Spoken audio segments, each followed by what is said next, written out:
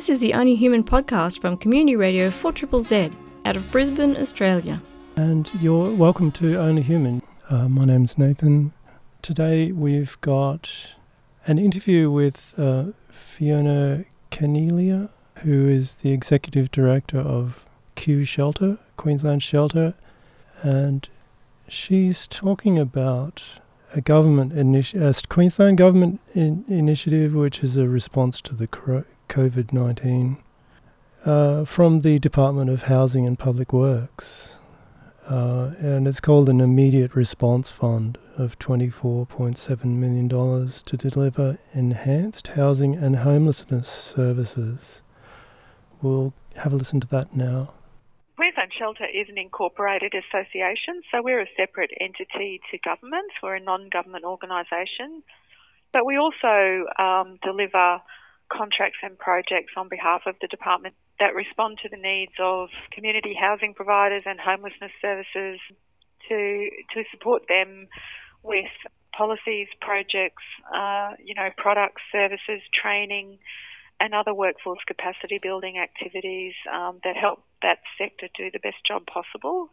So we have a really important relationship with government, but we are a separate entity to government. Tuesday just passed, Queensland Government, having worked with the sector to understand the needs and issues of homeless people and social housing tenants, has put together this package of funding, which is $24.7 million, to enable the sector to respond to the needs of people who are homeless and people who live in social housing. It includes a number of really flexible elements which allow the sector to identify challenges and problems and bring forward proposals for how they might be solved. And this funding package is intended to provide a set of opportunities for those conversations to be enabled and for resources to flow to help organisations as they address those needs.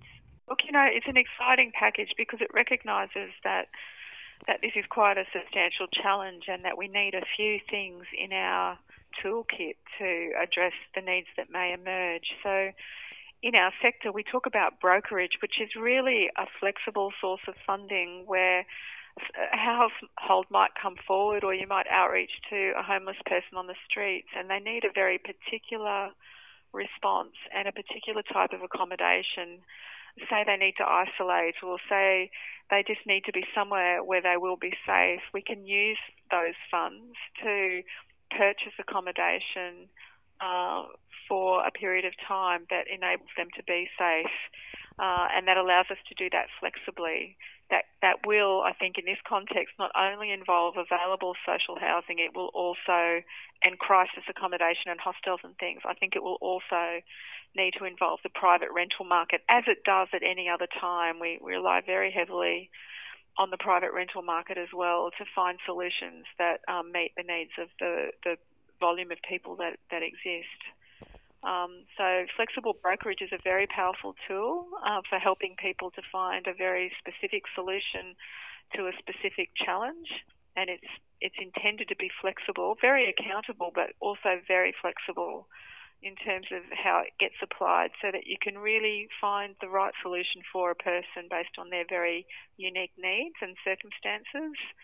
We know that part of the government's focus for the package of resources is to think about how to work in a very quick and effective way to help people who are, rough sleeping to find alternative arrangements so that they are safe. And that will require a lot of creativity, I think. So it will require community housing providers and the private rental market to work together to examine and identify available stock that can be deployed to this purpose. And there may also be other people that don't usually come to the attention of homelessness services in Queensland, but through insecure work or perhaps loss of employment in the context of COVID-19, may also need to find a quick solution to their housing needs, which have changed because their income has changed. There are services working at the moment to outreach to homeless people and to help facilitate their access to better accommodation. It's a challenging process. services are needing to adapt to that role, and there are some services that already do a lot of street outreach. So finding a way to do that effectively and efficiently, but in the context of an infectious disease. So they had the challenge as well of making sure their workforce is safe.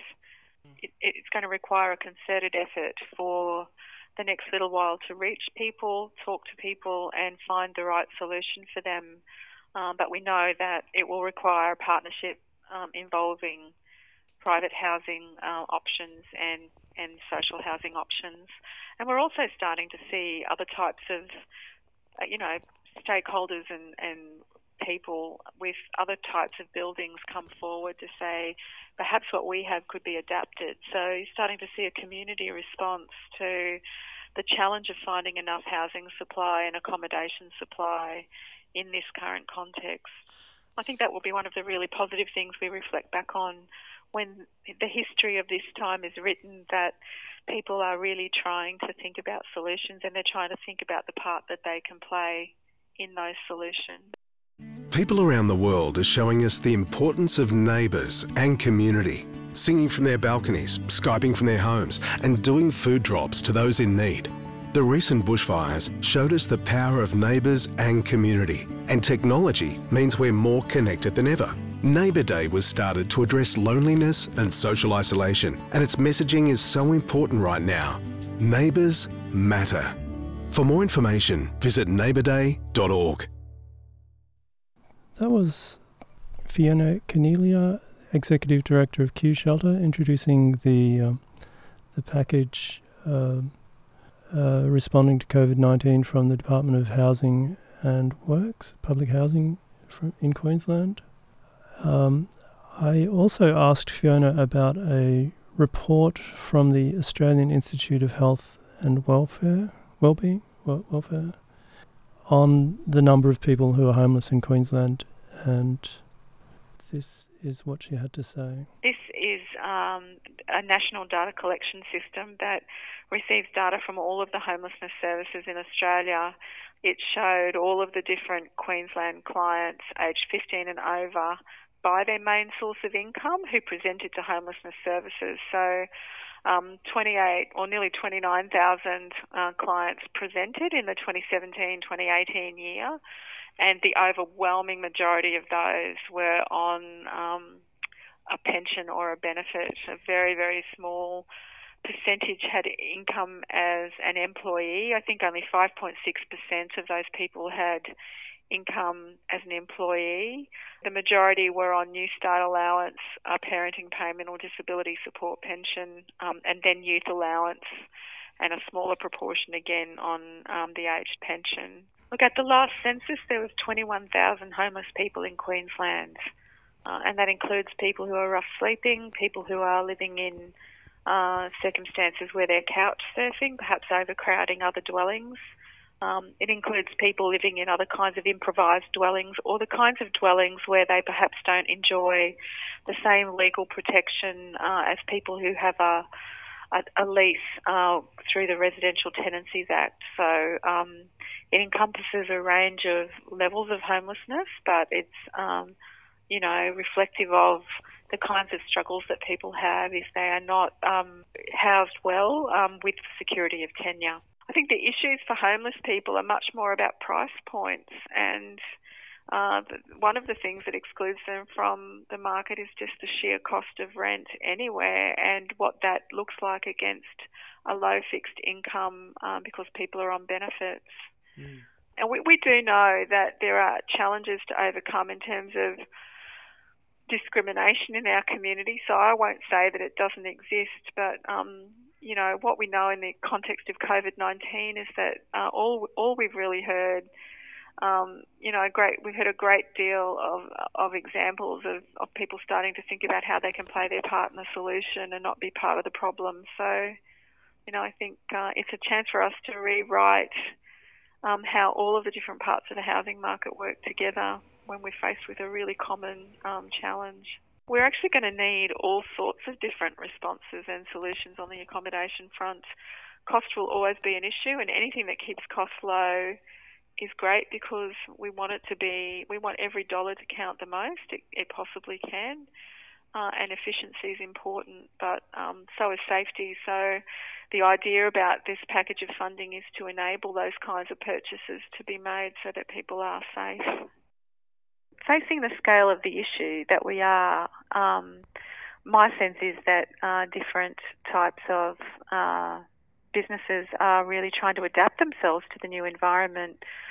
And if it has a good economic outcome for them, I think that's wonderful. A convergence with the needs and interests of much more vulnerable people in the community. And in some ways, it's like facing all of the challenges that a community faces in wartime, where there is a common challenge, a new common threat, and I think we're seeing people pull together and try and be creative about what they've got, what they do all day, every day, and how they might adapt that to this new set of circumstances. I expect there'll be an amazing number of wonderful stories unfolding about what people have proven themselves capable of doing and innovating.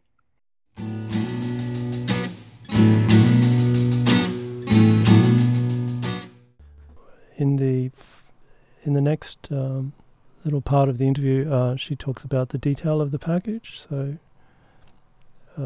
for anyone in the housing sector, or who's homeless in Queensland on the coast, particularly, this will be interesting for you.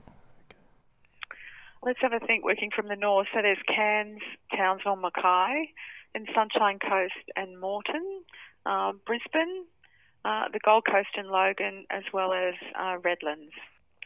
Well, in each of those locations, there's a number of organisations working to address the needs of people who need a place to live and who might also need some support to deal with other wellbeing issues in their lives. And so this particular initiative in those locations is helping those organisations come together more effectively. And that might sound counterproductive in the context of COVID-19, but we're using technology to make sure that they can continue to meet and have really useful conversations with each other about how to work effectively to address the needs of homeless people in their region. So the Queensland Government, quite a bit before the emerging issue with COVID-19, has been working with our sector to improve service integration, and those locations have been identified for a particular overlay of resources to help the agencies working on the ground integrate their service delivery better. So Q Shelter's playing a backbone role to support those regions with tools, resources, and evidence-based approaches to improve service integration. You can imagine, like, sometimes homeless people and people living in social housing tenancies will have multiple needs, and they may not be solved by a single organisation. It might require a number of organisations to be working hand in hand very closely and effectively to ensure that the things that that person needs are wrapped around them in a way that means there are no gaps or that the person doesn't have their needs met and sometimes even become vulnerable to homelessness again. So those initiatives are unfolding in Queensland at the moment. There is a great initiative, and Q Shelter's really proud to be a part of it. Those locations reflect high population areas that where there's a lot of pressure in the private rental market as well, quite often. And so the resources and the tools and the backbone support that we're providing will be available throughout the state.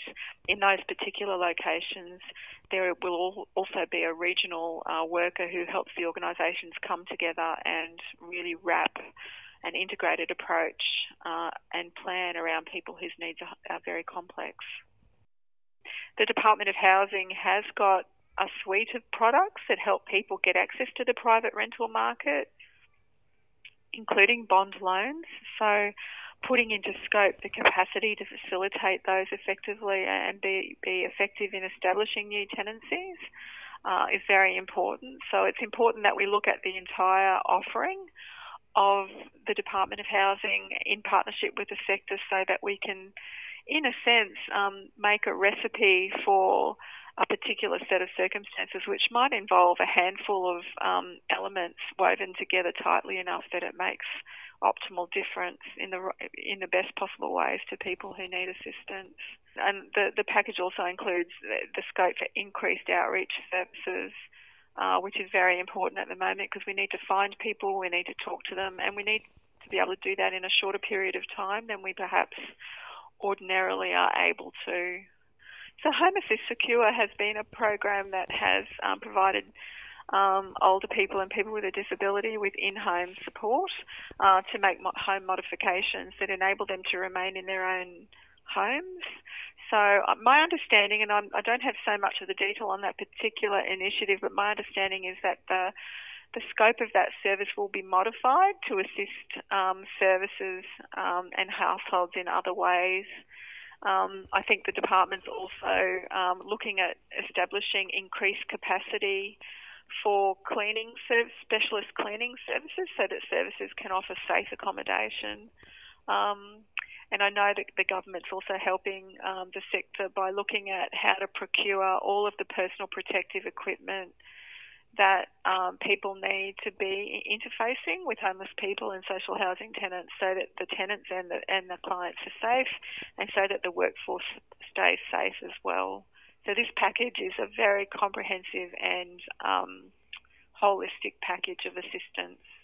Yeah, so Dignity First has been a program for a number of years in Queensland. It's the Queensland Government, through Minister Mick de Brenni, an initiative to enable some responsive and flexible projects and activities that respond to, the unmet needs of homeless people in terms of their dignity. So that particular grant has delivered a whole range of different projects. It's enabled more street outreach. It's enabled people to access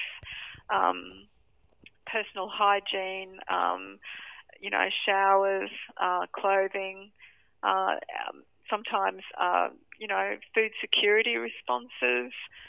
It's been a very flexible and innovative grassroots-driven response that's enabled a good number of organisations now to do things through their services that promote the dignity of homeless people. Mm-hmm. So, in the context of COVID-19, I think this represents the government saying, let's be flexible about that now. The opportunities that we have through Dignity First can be adapted and modified to the current environment to provide as much targeted assistance as possible in the context that people are facing this additional risk.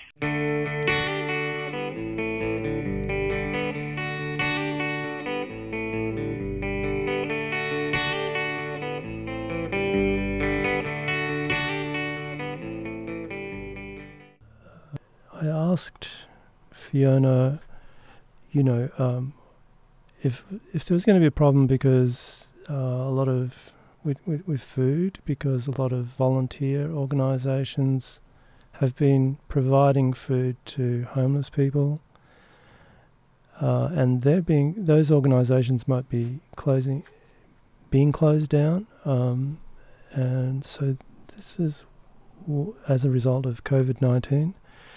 And this is what she had to say.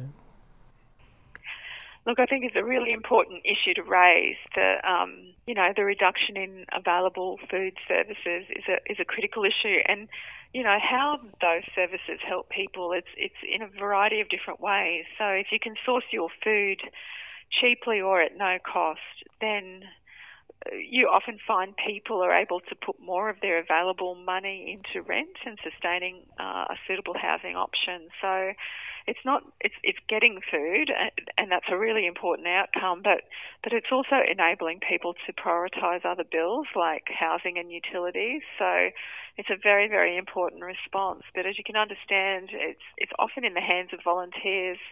Some food distribution is done entirely by volunteers.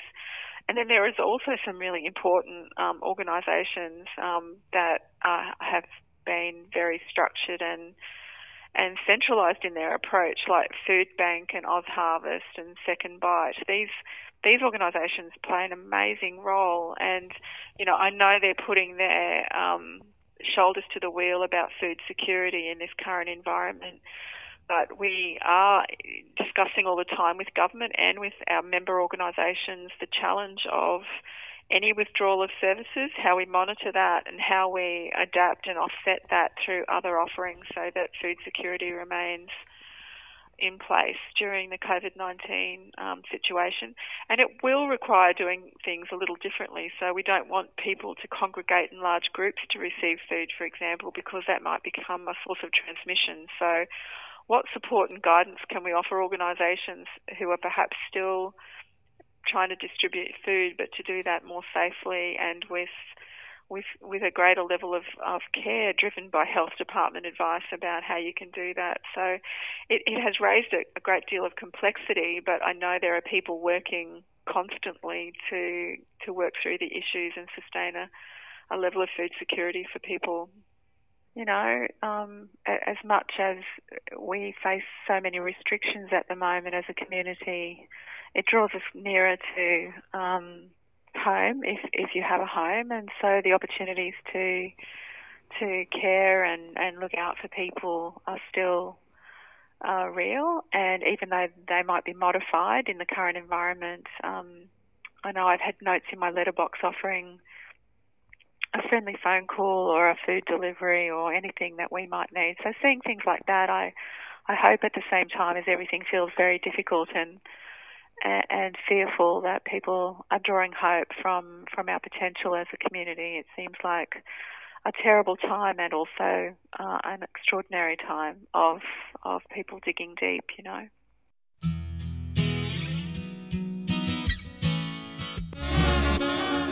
You are listening to the Only Human podcast. Only Human is a weekly program on social justice, disability rights, psychology, social research and mental wellness. You can listen in Brisbane on 4ZZZ 102.1 FM and Z Digital on DAB Plus radios. Love community media? You can support 4ZZZ by subscribing or making a donation at 4ZZZFM.org.au.